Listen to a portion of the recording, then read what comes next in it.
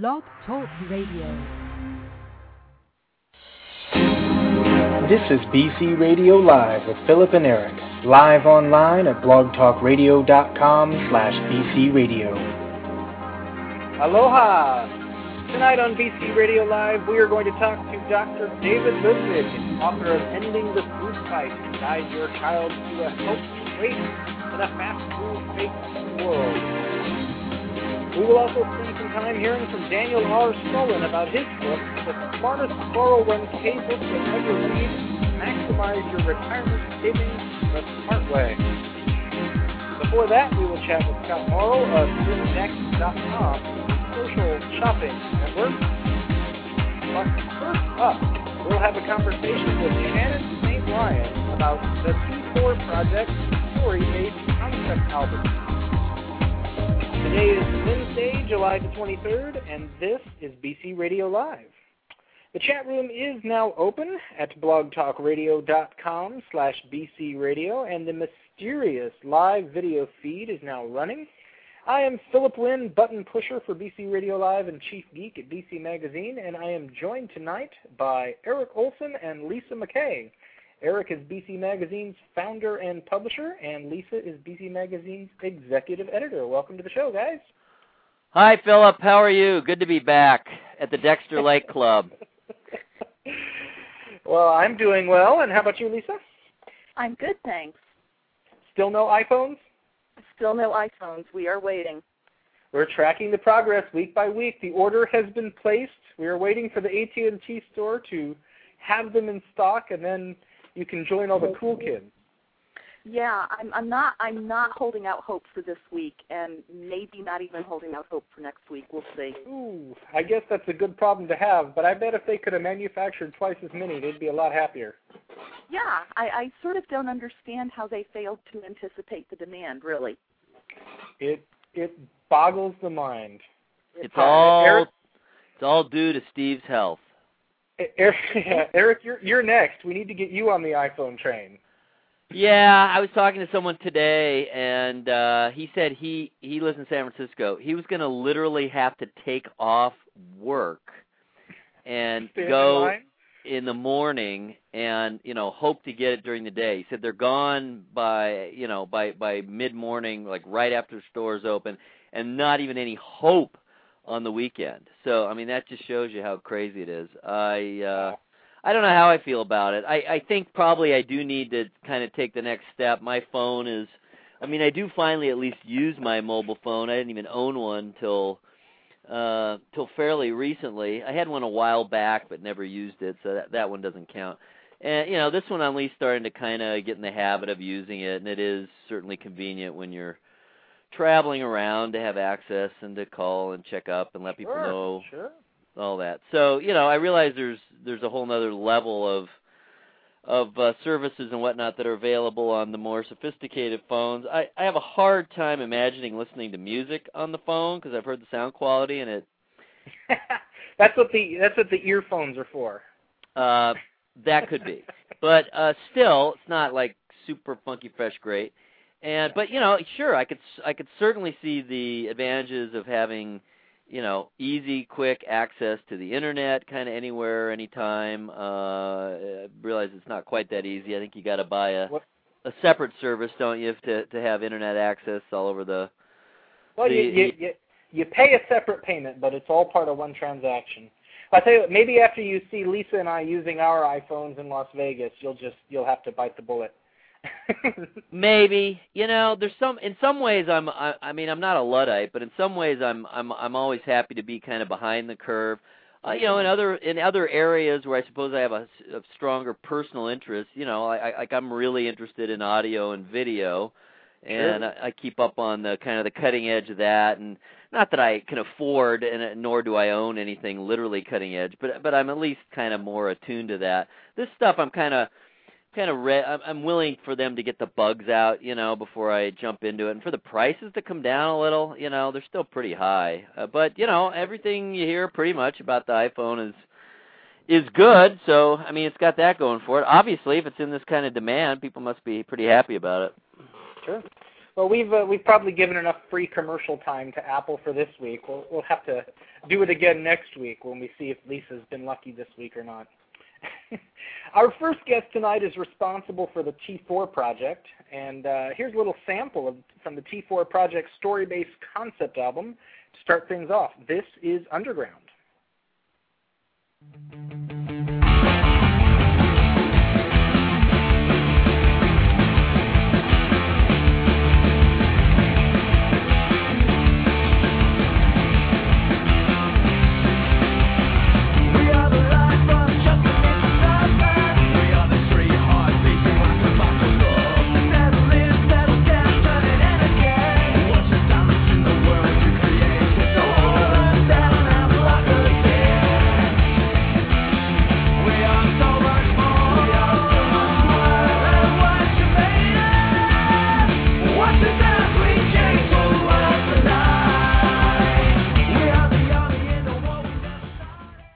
That was a sample of Underground from the T4 Project's story-based concept album, an album several years in the making. The website is the T4 Project. We've spoken before, .com. We've spoken before with a few of the people who contributed to the album. But here now we're going to spend some time with the mastermind behind the T4 Project, Shannon St. Ryan. Welcome to BC Radio Live. Good evening, Philip, Eric, and Lisa. Good job. You get many points for knowing our names and everything. Right. Yeah, as Philip was saying, of course, we talked to you guys, or we talked to, band members back in May. I can't believe it's been that long already. Time really does fly. But you were having trouble squeezing in. There was all these issues with the phone, and so, we had a great time talking. It was Hetson, Cruz, Spike, and then you came on at the end, but we really didn't have a whole lot of time to talk to you, and of course, it's your project primarily, and so... Yeah, the interesting thing with that exchange back then was that we had everyone calling in from different areas of the world, so... Literally the world, yeah. It was. It sort of was an interesting demonstration of the reach of the project itself. The other thing that's changed is I've had a chance to listen to a lot more of it, and you know what I did not pick up on before is a lot of the best songs to me are very, and not in a derivative way, but are very Clash-like. And man, there is almost no higher praise, at least that come from my lips. There's some songs there that would really fit in absolutely well on any classic Clash album. Well, thank you very much. Yeah. You are welcome. That. Have you heard that before, the Clash? I haven't heard of them, but I'll check them out. Yeah. Okay. Yeah. No, I figured you'd maybe. No, I've heard them. Yeah. All right. No, I'm sure you have heard them. I mean, had you heard that comparison before? No, but that's a wonderful comparison. Yeah. Yeah. Great. I mean, it kind of jumped out at me. It was several songs. Well, a few songs, and I think it was more like your voice is probably a little more toward the Mick Jones side of it, but not only. You have a little more roughness to your voice than he does. So it's kind of halfway between. You're like a blending of Mick and the late great Joe Strummer. All right. Well, I think a lot of the mixing came through as well in that way, keeping it nice and raw. It's quite a contrast to what's popular nowadays, which is very polished mixes and super loud. I wanted to keep the dynamics there, and if you squish a mix too much in the mastering process, that's what happens. Yeah. Right. So, we did the opposite, and as well for the album being a concept album is quite different, sort of radical now because everything's singles. So I wanted to do more of an art piece, a whole, complete album to bring it back. And also it's quite obnoxious doing that, especially since it was all concept albums when punk got up and said, screw this is awful, So it's bringing it's everything rolled into a ball, So, we talked quite a bit, again, especially with your bandmates about kind of the genesis of it and all that. What's been going on in the last couple months? I noticed a real interesting aspect to it is on your MySpace page, which is www.myspace.com/T, the letter T, the number 4, and then the word project, that you're doing posters for each song. Is that what I'm seeing there up at the top? This is magic. It's I got together with Keith Ross, and the artist who did all the illustrations, and we wanted to add more depth to the story. And so what we've done is created 12 brand new illustrations, which are it's just in between what happens in the booklet. There's a 24-page booklet that is with the album, so the songs are brought to life visually. So we're creating these new illustrations, which they come out every 2 weeks. So every 2 weeks we put one up, and people can download the image and they go and stick them up in creative places, and whoever has the most creative place to stick it up in, they get to win that week, where there's 12 posters, so there's 12 winners, and by November we'll be releasing a giant poster where all the winners have been drawn into this, so fans of the record can become characters in the story. And it's developing. You see it like live developing on the MySpace page. It's great. Wow, how cool is that? Yeah. I didn't know about that. That's some really exciting stuff. Now, in looking at the MySpace too, it looks like you've got an awful lot of press. What's been going on over the last couple months? I mean, what kind of response are you guys getting? And are you going to do anything live with this, or is it just too complicated? The goal is to do 2 shows in LA, where we'll fly everyone out for a week, and we'll do a couple rehearsals to brush off the cobwebs, and then do 2 nights. So that's being put together now. Organising all of it. It's quite a load, but then again, it's going to be fantastic. Well, yeah, I would say anyone who could pull off getting all those people together and getting them to a guy who was relatively unknown, as I understand it, coming into the project, and you picked up all these the punk hierarchy, and they're all came together on the project, and they're really supporting it. And again, we heard from several of them a couple months ago here on the show. For someone who could put that together, I'm sure you can pull this off. What time frame are you aiming for the live shows? The goal would be for December, because that's when it makes it easier, because everyone's coming off of tours, and there's a dozen people involved in the project, and they all tour very heavily, so there's a good window there towards the end of December. So yeah, fingers crossed, toes crossed, everything crossed. Excellent. With all this great response you've been getting in the press, does anything particularly stand out? Did anyone come up with something that you particularly struck you as insightful or interesting, or just that you were particularly excited about? Everything. I mean, I have to say, in general, just everything. I'll read as much as I can, get my eyes on, and listen to the feedback I can, and it's great to hear everyone's opinions on it, and most importantly is that it's inspiring people to go out and do something as well, to create something that you don't feel lost while you're working your 40 hours at work. Because I put this together while having a full-time day job, and I couldn't get funding for it. Labels were very, very hesitant about putting money into it, because the music industry is changing. So I didn't want to let that, stop a dream. So it's just a barrier, and there's ways around barriers. You go around them, you smash through them, and I honestly believe that anyone can do it. Anyone can do it. It's you just got to be persistent and keep going. And so to have the opportunity to work with these musicians that were posters on your wall when you're growing up, these artists, and it's a dream come true, being in the studio and working with them. Absolutely magic. Sure. Let me jump in here, and we're running low on time, and I want to make sure we play at least one more sample, if not 2 more. So jump in and play a little bit of a song called Jumped.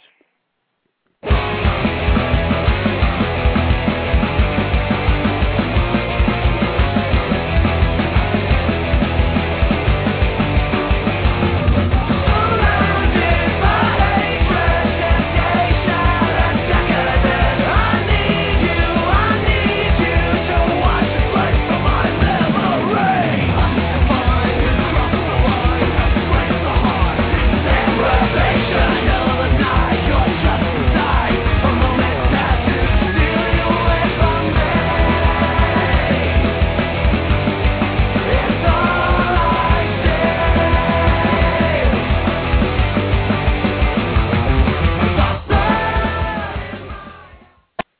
That was Jumped from the T4 Project story-based concept album. You can order your copy from thet4project.com. Carry on.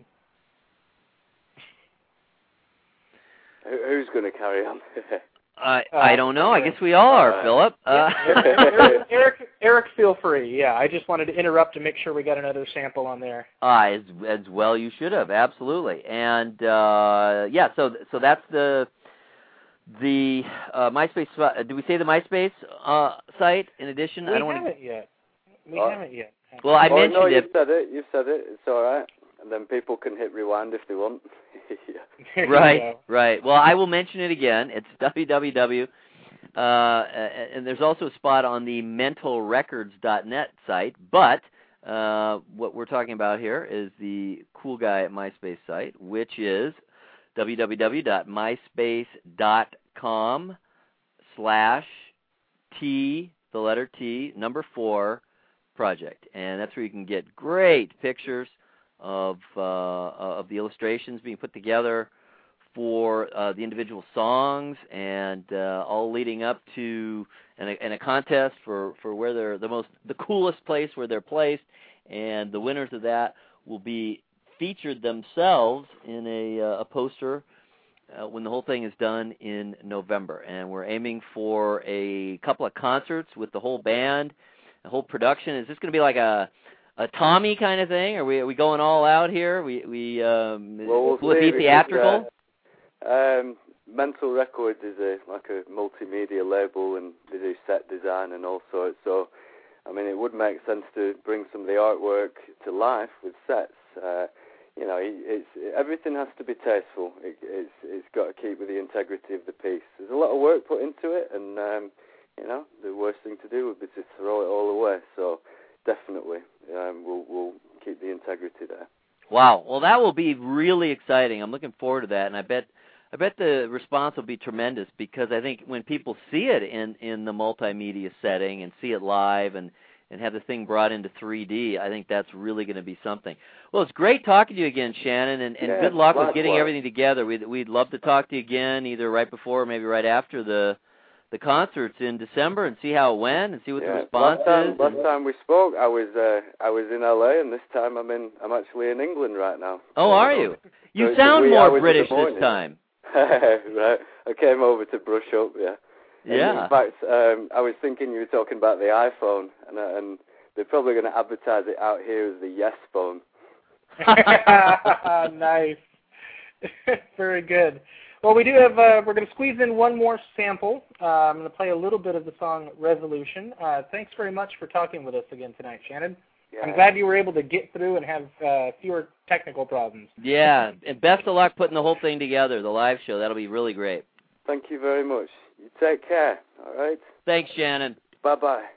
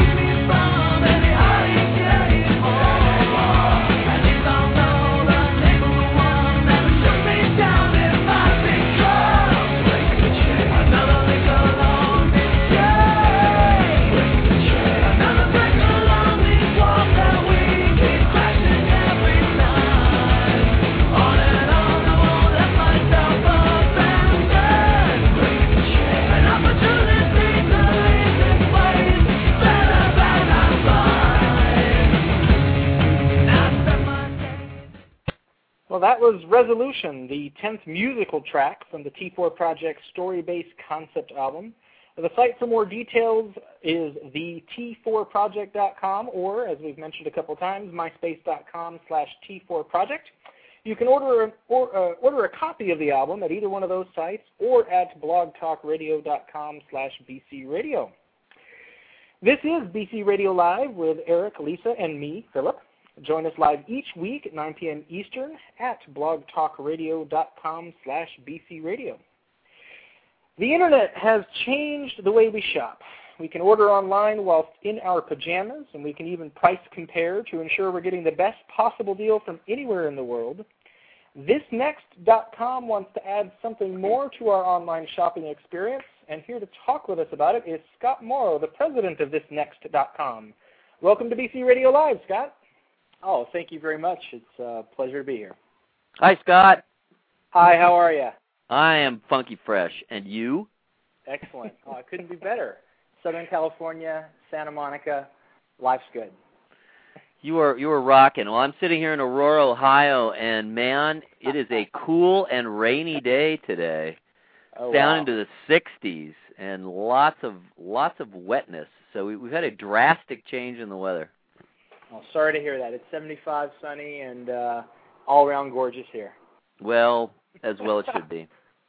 Well, the beautiful part about it is maybe this show is a bit of a demonstration, perhaps, of how technology's changed the way we do most things. You're on a live radio show that's streaming around the internet. You're calling from Southern California. I'm in Dallas, Texas. Eric is in Aurora, Ohio. Lisa's calling from somewhere up in the Northeast that I can never remember. And we're all dialing in. We're all dialing into a radio show that's actually hosted in New York. Connecticut. So, there we She's go. in Connecticut. Yes, thank you. Yeah. Sorry, Lisa. Well, but it counts. It's also close together up there. I lose track. And I'm blogging and IMing as we're talking. Just kidding. There we go. Wow. All right. Well, I thought social shopping meant that society should buy me stuff. But I think that ThisNext is working on some other principles. Why don't you tell us about that? Maybe walk us through what would happen when someone joins and just give us the basic feel for it. Sure. Well, just a little bit of history. Social shopping really is an offshoot of the type of consumer behavior that already exists in the real world. And when I say real world, I mean when people go to malls and they go to retail stores, they essentially buy things largely on the recommendations of either the people they know, the people they meet, or authorities that they trust. So it's those personal product recommendations, which really is the genesis of the idea that launched ThisNext. ThisNext.com is an online social shopping network which creates a collection of really terrific products that have been recommended by our community of users. Those recommended products help everyday shoppers like myself or you guys who are looking for great products that have been recommended by a validated group of community users.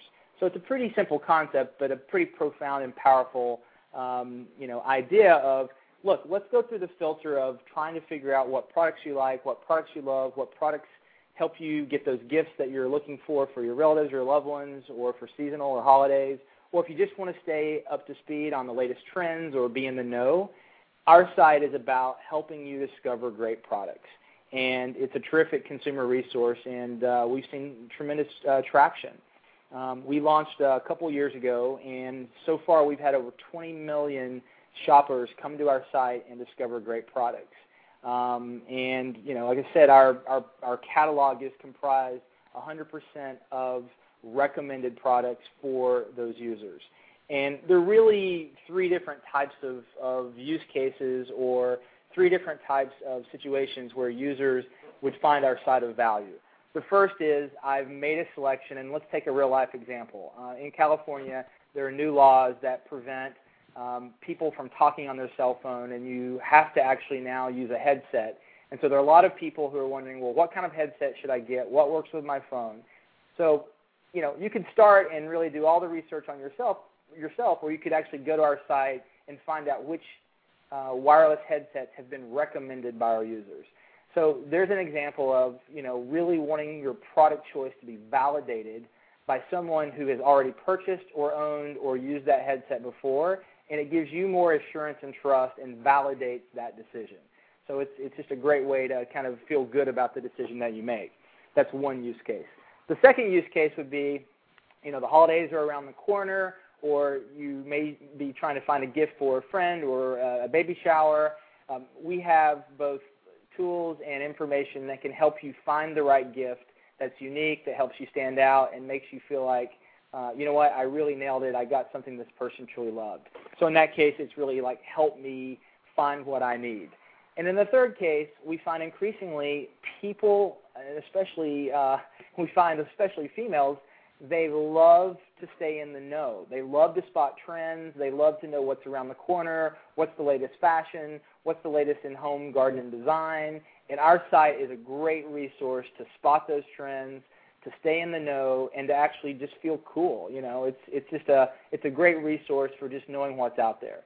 So those are three good examples of why a consumer would use our site.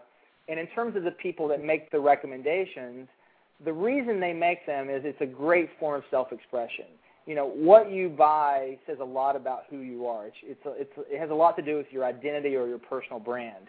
And we find that a lot of our users love expressing themselves and saying, I love these products. These products help define who I am, and they form a bit about my digital identity. They make me who I am in my personal brand. And so we're a great platform for the people who love products to come, recommend those products, associate their name with those products, and then to interact with all the shoppers who have a need to find great products. Wow, interesting. These are the kind of interviews I like. You ask one question, and man, let the guy roll. Oh, I could go on and on. No, that's a great description. Really, really very good. Now, I'm just curious, just looking at the site, what is your business model? Is there advertising? I'm just looking at the front page, but I don't see advertising. How are you making your money? We have two forms of revenue at this point. First, like most online companies that create usage and have lots of users, we sell display advertising. So traditional graphical units that are sold on a cost per 1,000 impression basis. We have that as one form of revenue. The other is we deliver high-value leads to the retailers that sell the products on our site. And when we deliver a user to those retailers to purchase that product, we get paid a lead fee for that transaction. So, at the end of the day, we create lots of demand for these great products, and when we drive leads to retailers, we get paid a lead fee as part of that process. And we also have traditional advertisers who just want to get their brand in front of our high-value audience, and we have traditional ad units for that. Cool. All right. Well, that makes sense. That's certainly what I would have thought, and that's our model too, by golly, on Blog Critics. We sell advertising, and then we're an Amazon affiliate. Because we found that by being a very broad-based, review-oriented, but certainly not only reviews. We just did a study, in fact, today. Right now we're at about 65% reviews, which is the highest it's ever been. The other stories being news stories, opinion stories, and interviews and whatnot. But anyway, we're an Amazon affiliate, and that's been good. We found if we try to introduce others, it confuses them. But clearly you're a different sort of thing. So if I'm new to the site, I'd love to see some of the things you talked about kind of implemented. Just walk us through it maybe, and actually go into specific examples. Like let's say I was interested in the part where you're saying women in particular, but women in particular, perhaps. Are interested in just really staying up on the latest trends and what's going on. How would I use the site to do that? Sure. So there are a couple of ways. One, let's go to the home page. So if you just go to ThisNext.com, I'll just kind of walk you through this experience. You'll see we've organized our page really in three principal layers. One is all the people who have made product recommendations on the site. So this is a real-time reflection of once someone's added a recommendation to the site, their picture will appear in this bar. And if you see the little scroll button above the picture images, you can just click through there and get a good glimpse of what our community of people who recommend products looks like. We find that when you combine the pictures and the profiles that are behind these pictures, so if you were to click through these pictures, you would get a sense of how many recommendations this person has made. Are they influential in fashion? Are they influential in what city? And it gives you a real good understanding of the stats and the level of engagement that each of these users has, and it gives you context. Because one of the problems with a lot of user-driven sites is you have no idea who these people are they credible, are they not? And one of the things that we do to call out our most influential members is we have the Maven badge, or in some cases there's an expert badge that says these people have made a lot of recommendations. They're very influential. They've been validated by our community, and you should put a lot of faith and trust in their opinions. So it's a great way for you to follow people that have been validated by our community and by our site and by our staff, that you can trust the recommendations they make are high quality.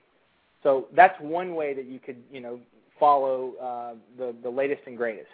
Well, I'll tell you what. Hold on. Unfortunately, we have run out of time. We have a busy show, and we end up having to cut short. Yep. So we will just tell people that the site is ThisNext.com, and they can start at the top of the page with the people we recommend and follow the profiles that he was just talking about. I found an expert Maven as I was scrolling along as you were talking there, as well as a bunch of Mavens. I did too. Mine was particularly attractive. And I'll tell you one last thing. One last great way is under the Explore tab at the top of the page. If you click on that, it says Watch People Shop. I would highly encourage you to click on Watch People Shop, and it's a global map in a real-time feed of all the recommendations that are happening from around the world that are showing up on ThisNext.com. It's such a fun, useful way for you to see where the recommendations are coming from, what they look like. I literally put this on my screen, and I just watch it for hours at a time because it's so fascinating to watch. That is pretty cool. The site is ThisNext.com, and you can sign up and get started, poke around for free. And thank you very much for talking with us tonight, Scott. Thanks for your time, Scott. Guys, it was enjoyable. Well, you are listening to BC Radio Live, a weekly live radio show from BC Magazine at blogcritics.org. I'm your announcer, Philip, and my co-hosts tonight are Lisa and Eric. Now, if you're fortunate enough to work for a company that provides you a 401k investment option, especially one that features employer matching, you might consider participation a no-brainer. Our next guest, author Daniel R. Solin, takes issue with that. His latest book is called The Smartest 401k Book You'll Ever Read, Maximize Your Retirement Savings the Smart Way. And you can find out more at the website smartestinvestmentbook.com. Also, welcome to BC Radio Live, Daniel. Thank you. Very nice to be with you. Well, speaking for myself, I don't have a 401k. I'm guessing Eric doesn't either, but I checked before the show to find out that Lisa or someone in her family does. So at least we know a little bit about what we're talking about. Well, it would be Lisa and about 50 million Americans. Well, exactly. I think, unfortunately, Eric and I are in the minority not having them. Now, I have to say, all you elitists who have 401ks, I'm never going to retire. I've come to that realization having 2 more children relatively late in life, and man, I'm just going to have to keep working to support them kind of forever. Well, the problem is that many people with 401ks who think that they're going to retire are not going to retire either, and that's kind of the essence of the problem. Now, it does actually seem like a relatively simple and straightforward thing. I mean, you've got a 401k, you've got probably a limited number of funds you can choose to assign to your 401k. Where does it begin to get complicated? Well, I mean, it's actually a terrible system. I mean, if you understand the history of pensions in this country, it used to be that employers actually cared about the financial welfare of their employees, and they provided pensions which they guaranteed and managed. And then in the 1980s, somebody came up with this great idea of, well, why don't we offload all this to the employees? We're going to make every employee the chief financial officer of their own kind of pension plan, even if they don't know the difference between a stock and a bond. That wouldn't be so bad if these plans were run for the benefit of the employees, but they're run for the benefit of the employers and for the mutual fund industry. So employers don't want to even pay for the fairly modest cost of setting them up and administratively running them and bookkeeping. So they go to the mutual fund industry, and the mutual fund families say, well, you shouldn't have to be burdened with that. If you let us put whatever funds we want in the plan, we'll absorb those costs. So the phase number 1 of selling out employees is an agreement to that deal. And, of course, what kind of funds and options does the mutual fund industry put in these plans? But very expensive funds that tend to underperform over the long term. And then the fund families go to other fund families and say, well, if you want to play in our sandbox and get a shot at gathering all of these assets, you can do so, but you have to kick back to us. We call it revenue sharing. I call it kickbacks. And so we're now going to populate this entire plan with no end of conflicts of interest. It probably still is in the best interest of employees to participate in it. The minimum necessary to get the maximum employer match. But all these excessive fees and payoffs and costs and funds diminish very significantly returns, and that's why we're headed for a retirement crisis. And the essence of your book, which I noticed is like in the top 100 at Amazon. I mean, it is a hit, so congratulations on that, by the way. Thanks. Actually, we just learned today that it's number 8 on the New York Times bestseller list that will be out August 3. So we are very pleased with that news. Well, that's even better than top 100 at Amazon, man. It is. That's very exciting. Yeah. So it is a short and very well organized and very neat book, and it makes sense. So why don't you, I guess without giving away the store, I guess we still want people to buy the book, what can you give people a clue as to, how to beat the rigged system? As I understand it, there's 401ks, there's 403bs, there's 457bs, and there's IRAs. Maybe if you could give us maybe a quick run-through of what each is, and then, what do you recommend? What should people be looking out for? Okay. Well, 401ks are a plan that simply permits employees to contribute up to $15,500 pre-tax.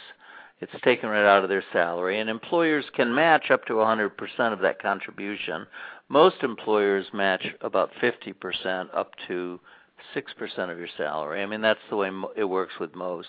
403bs and 457bs are just 401k plans, but it's a separate section of the IRS code that governs educators, nonprofit institutions, employees of nonprofits, and members of the clergy. So they're all roughly the same. IRAs come in 2 flavors, traditional and Roth. Traditional is done with pre-tax dollars. Roth is done with after-tax dollars. What most people don't understand about traditional IRAs and 401ks, 403bs, well, it sounds great. You're paying with pre-tax dollars and all the appreciation accumulates tax-deferred. There is going to come a time when you're going to want to take this money out, when you've retired. And when you take it out, you're going to be taxed at ordinary income rates, whatever they may be, and nobody knows what they're going to be in 20 or 30 years. They could be 80%. We don't know. They could be 2%. So you have that kind of unknown factor. And so I recommend that people do contribute, as I said, the minimum necessary to get the maximum corporate match.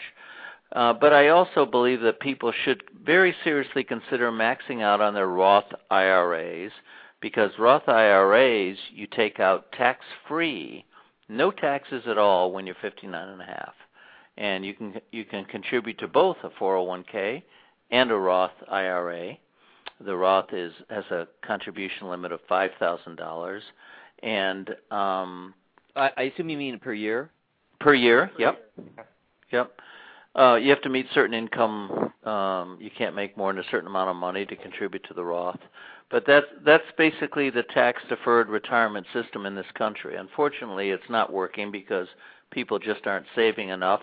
And because of these terrible investment choices, they're not getting market returns. So that's kind of a double whammy. Not saving, not getting decent returns equals not enough money to retire. Well, I have to say, hearing just kind of the quick overview of your advice, I feel quite a bit better about myself suddenly. Because it turns out, while I don't have I don't use a 401k since my employer doesn't do any matching whatsoever. However, I do have a Roth IRA, and I don't max it out, but I probably should.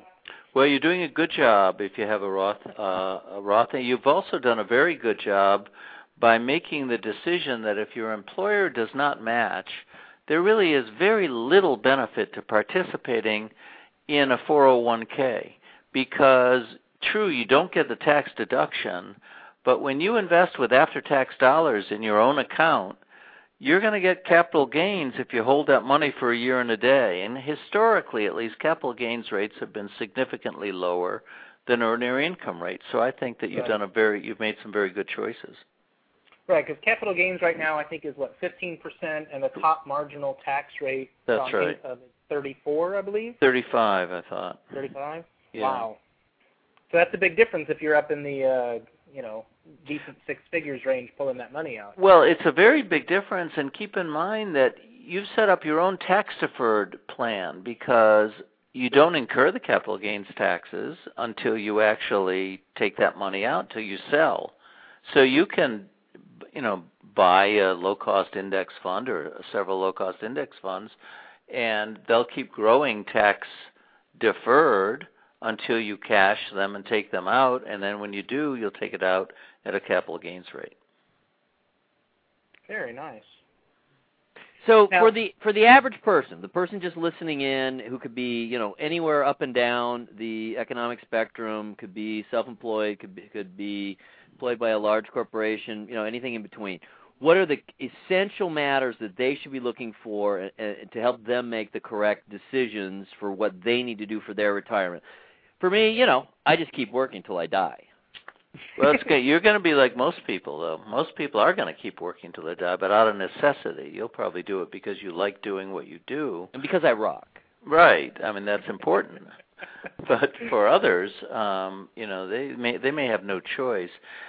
Look, I think the basic kind of a three-pronged approach I would take. One would be, if your employer matches, go ahead and max out, put in the minimum necessary to get the maximum employer match. But ask your employer, well, what kind of expenses are there in this plan? And why can't we reduce those expenses? Try to get as good a plan as you can possibly get. If you want a model for a great plan, take a look at the plan Congress has. They may not be great at doing much else, but they are great at setting up a 401k plan for themselves and other members of the government that is just a stellar plan. You can go to Thrift Savings Plan, tsp.gov, G-O-V, and you can see a plan that has very low costs, only index funds in them, and target retirement funds.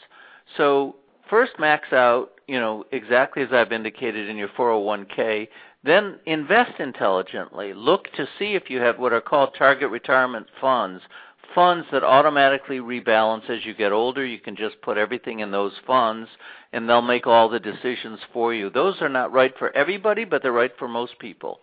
Second, max out on a Roth IRA.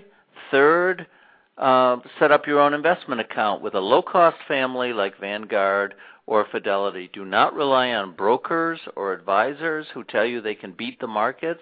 There's no data indicating that anybody can do this with any consistency. Look for low-cost index funds, exchange-traded funds, passively managed funds.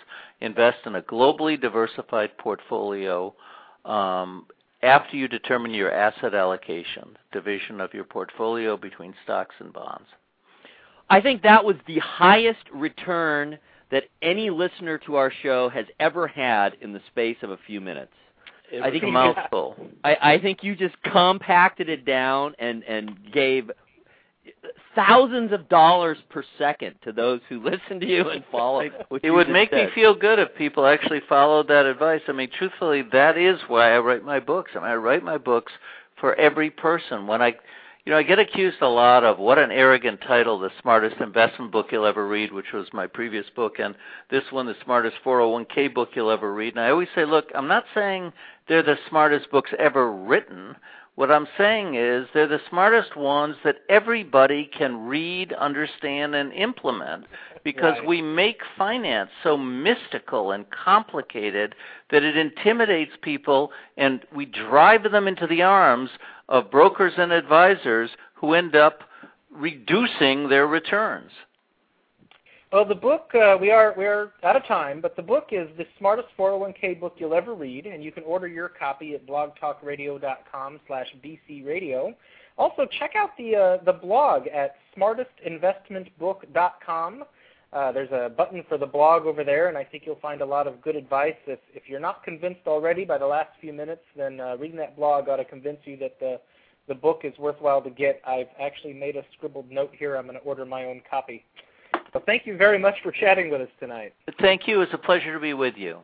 Thanks. Very valuable stuff. I think I even comprehended it. All right. Well, that was the ultimate test, and I'm glad it worked. It Thanks did. again. Thank you. Bye-bye. Well, as we begin the final interview of the evening, this is BC Radio Live, a weekly production from blogcritics.org, hosted by Eric, Lisa, and Philip. America is obese. Americans are fatter than ever and getting fatter still. It's not just a problem for adults either. Even our children are overweight. And Dr. David Ludwig has seen this problem and has written about it, the problem and the solution, in his book, Ending the Food Fight, Guide Your Child to a Healthy Weight in a Fast Food, Fake Food World. You can order a copy of that book from blogtalkradio.com/bcradio or visit the website at endingthefoodfight.com to find out more. Here to talk with us about the OWL program and his 9-week plan is Dr. David Ludwig. Welcome to BC Radio Live. Thank you. Good evening.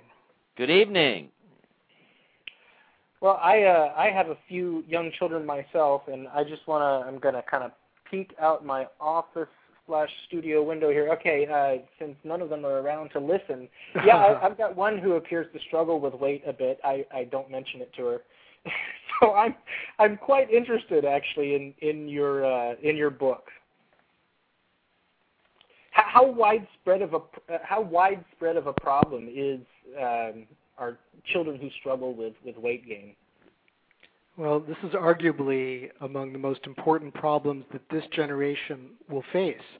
About 1 in 3 children are either overweight or obese today, and even the lean ones. Even a family that might have an overweight child and a couple of lean siblings. Those siblings, if they don't have a problem now, are overwhelmingly likely to have one sooner or later, because as adults, 2/3 or 3/4 of the American population are struggling with their weight. Wow. And what has caused those changes?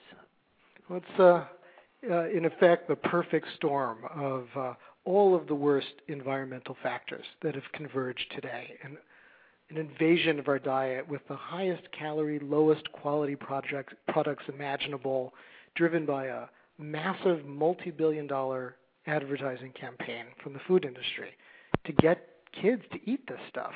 And at the same time, physical activity opportunities to get active both in school and after school have essentially vanished from the lives of many children today. A study that just came out found that activity level begins to decline at about age 8. And so by age 16, half of teenagers do nothing physically active at all beyond walking. Amazing. I know there's been changes in schools, too, because I think back to when I was in school, you had to have PE or gym or, activity all the way through high school. And then I have 2 older kids. They're in their early 20s, and by the time they came along, there were still requirements, but not as many. I think they had to have perhaps 2 of the 4 years of high school. They had activities. And now I have 2 younger kids, 4 and 8, and I'm looking at the requirements now, and they just keep decreasing. It's the ultimate of really being penny wise and pound foolish. Pardon the pun, because the few dollars of savings that school districts might make by cutting back on PE are going to cost vastly more in terms of caring for type 2 diabetes or cardiovascular disease, other complications of weight, not just later in life, but complications that are developing in childhood itself. We're seeing chronic conditions that were only observed in middle age or old age. We're seeing those happening to children as young as 6, 8, and 10. I think. Go ahead. Go ahead. Well, some people would argue that as we dig into biology, we discover things that appear to be fat genes and things like that. There are certainly things that separate. People are different; their metabolisms operate differently. But you definitely make the case that primarily, I guess, based on dates, that it is more nurture than nature, much more environmental than anything biological. Is that right? There's no question that genetics affect individual predisposition. before I got into nutrition research, that was the main focus of my work, looking at different genes. But, our genes haven't changed in the last 30 years as the epidemic has skyrocketed. And what has changed is the environment. We live in what has been described as a toxic environment. And while we all have to work to make the world a healthier place for kids to live, and that includes actions that are presently lacking from Washington. It boggles the mind that the government has yet to initiate a truly comprehensive public health campaign to attack the problem. There's been considerable talk, but no regulations, for example, to control junk food advertising to young kids, or to better fund the school lunch program or PE. So we all have to ultimately work to make the world a healthier place for kids, but until we can bring about those changes, the family is really the last bastion of protection for the child, and that's the focus of our book. It's things that families can do in the home to guide their children to a healthy weight, an active lifestyle, a healthful diet, and both by understanding the ways that food choices affect our basic cellular metabolism, and also to bring in the right parenting practices that can diffuse conflict in the home and promote cooperation. Can you kind of walk us through some of the highlights of that, of your approach? What are your recommendations? Well, the first thing is to get the science right. Otherwise, we put a lot of energy into ineffective lifestyle changes that take a lot of work but don't improve our health. For an example of that is the excessive focus on low-fat diets. For most of the last 30 or 40 years, almost everybody who wanted to lose weight cut back on fat. The problem is the relative amount of fat in our diet has very little to do with how much we weigh. And so then the pendulum swung far in the other direction with the low-carb diets, which actually work better than low-fat diets for a while, but how long do you want to keep eating that bacon double cheeseburger hold the bun? And so what we focus on is how the quality of the right fats and the right carbs and the right protein can decrease hunger, improve energy, support metabolism, and make for biological changes in the body that reward the effort that people put in to eating right. So it's like riding on a bicycle and suddenly getting into the right gear. The work you put in to pedal the bike gets you a lot of results. And then we have to bring in the right approach to physical activity. Kids are not designed to spend 20 minutes on a treadmill. Their bodies aren't equipped to do that, and their minds rebel against it. So we have to make physical activity fun again. And then with the right approaches to eating and physical activity, then we have to bring in parenting practices. So often parents, with good intentions, you try to change their children's behaviors in ways that actually promote conflict and harm their children's self-esteem. So we talk about age-appropriate practices. What works for a 4-year-old won't work for a 14-year-old.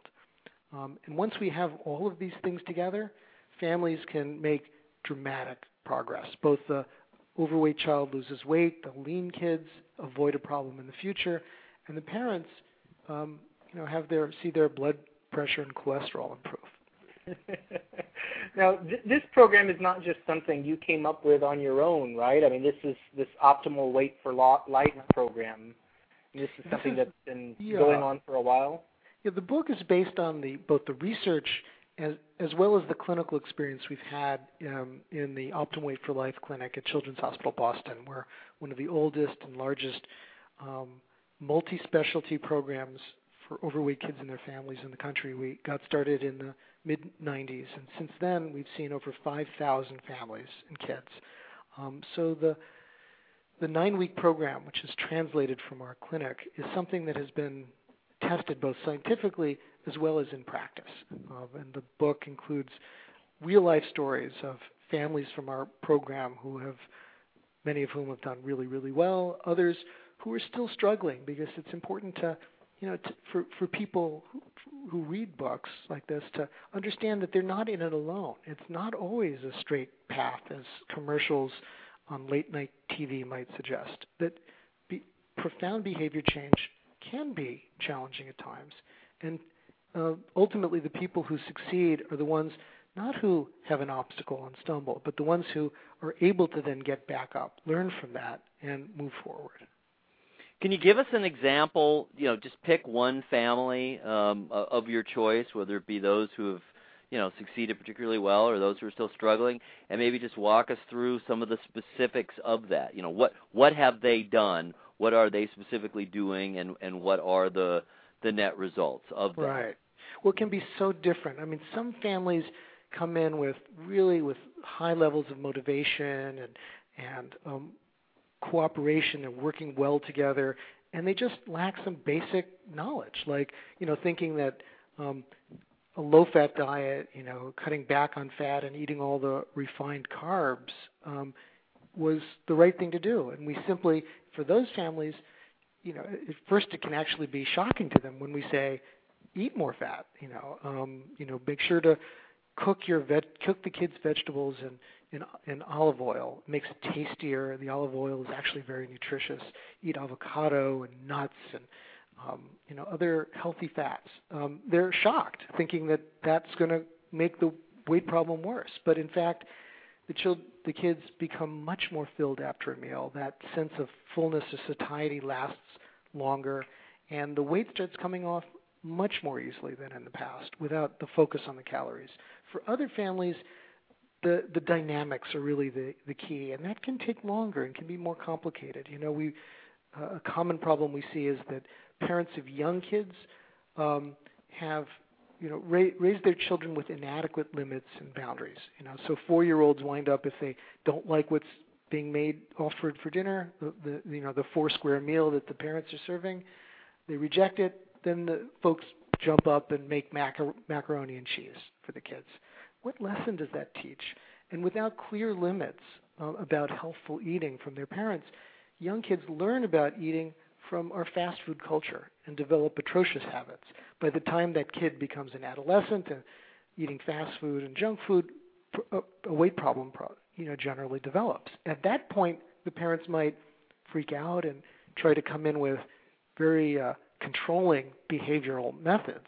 But that makes a bad situation worse because adolescents are a time for some more independence, and they need some freedom and some flexibility.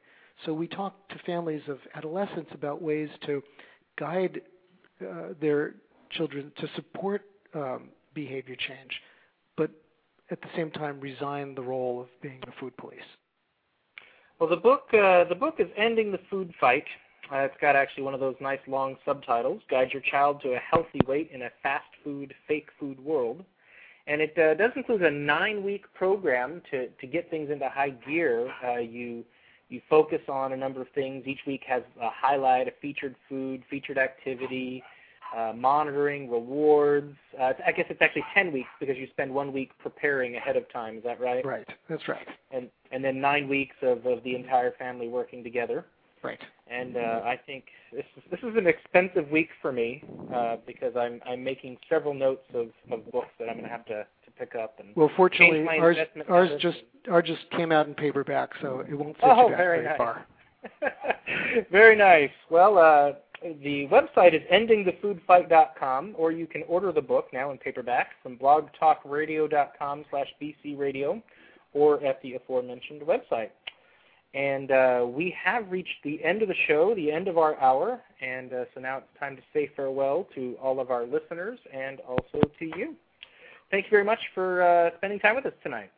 Pleasure. Oh, let's see, I'm missing a button. There we go. Well, thanks again to Dr. David Ludwig and also to Daniel Solin, Scott Morrow, and Shannon St. Ryan from earlier in the show. As always, a big thanks to Lisa and Eric for co-hosting the show. I am Philip Wynn, and this has been BC Radio Live. We broadcast live every Wednesday night at 1 p.m. Eastern, so be sure to visit us live to participate in the chat room and watch the live video feed. We do occasionally manage to type things into that room while we're on the air. If you do miss the live broadcast, audio archives are available online, or you can subscribe to the podcast to have BC Radio Live delivered to you. Until next week, aloha!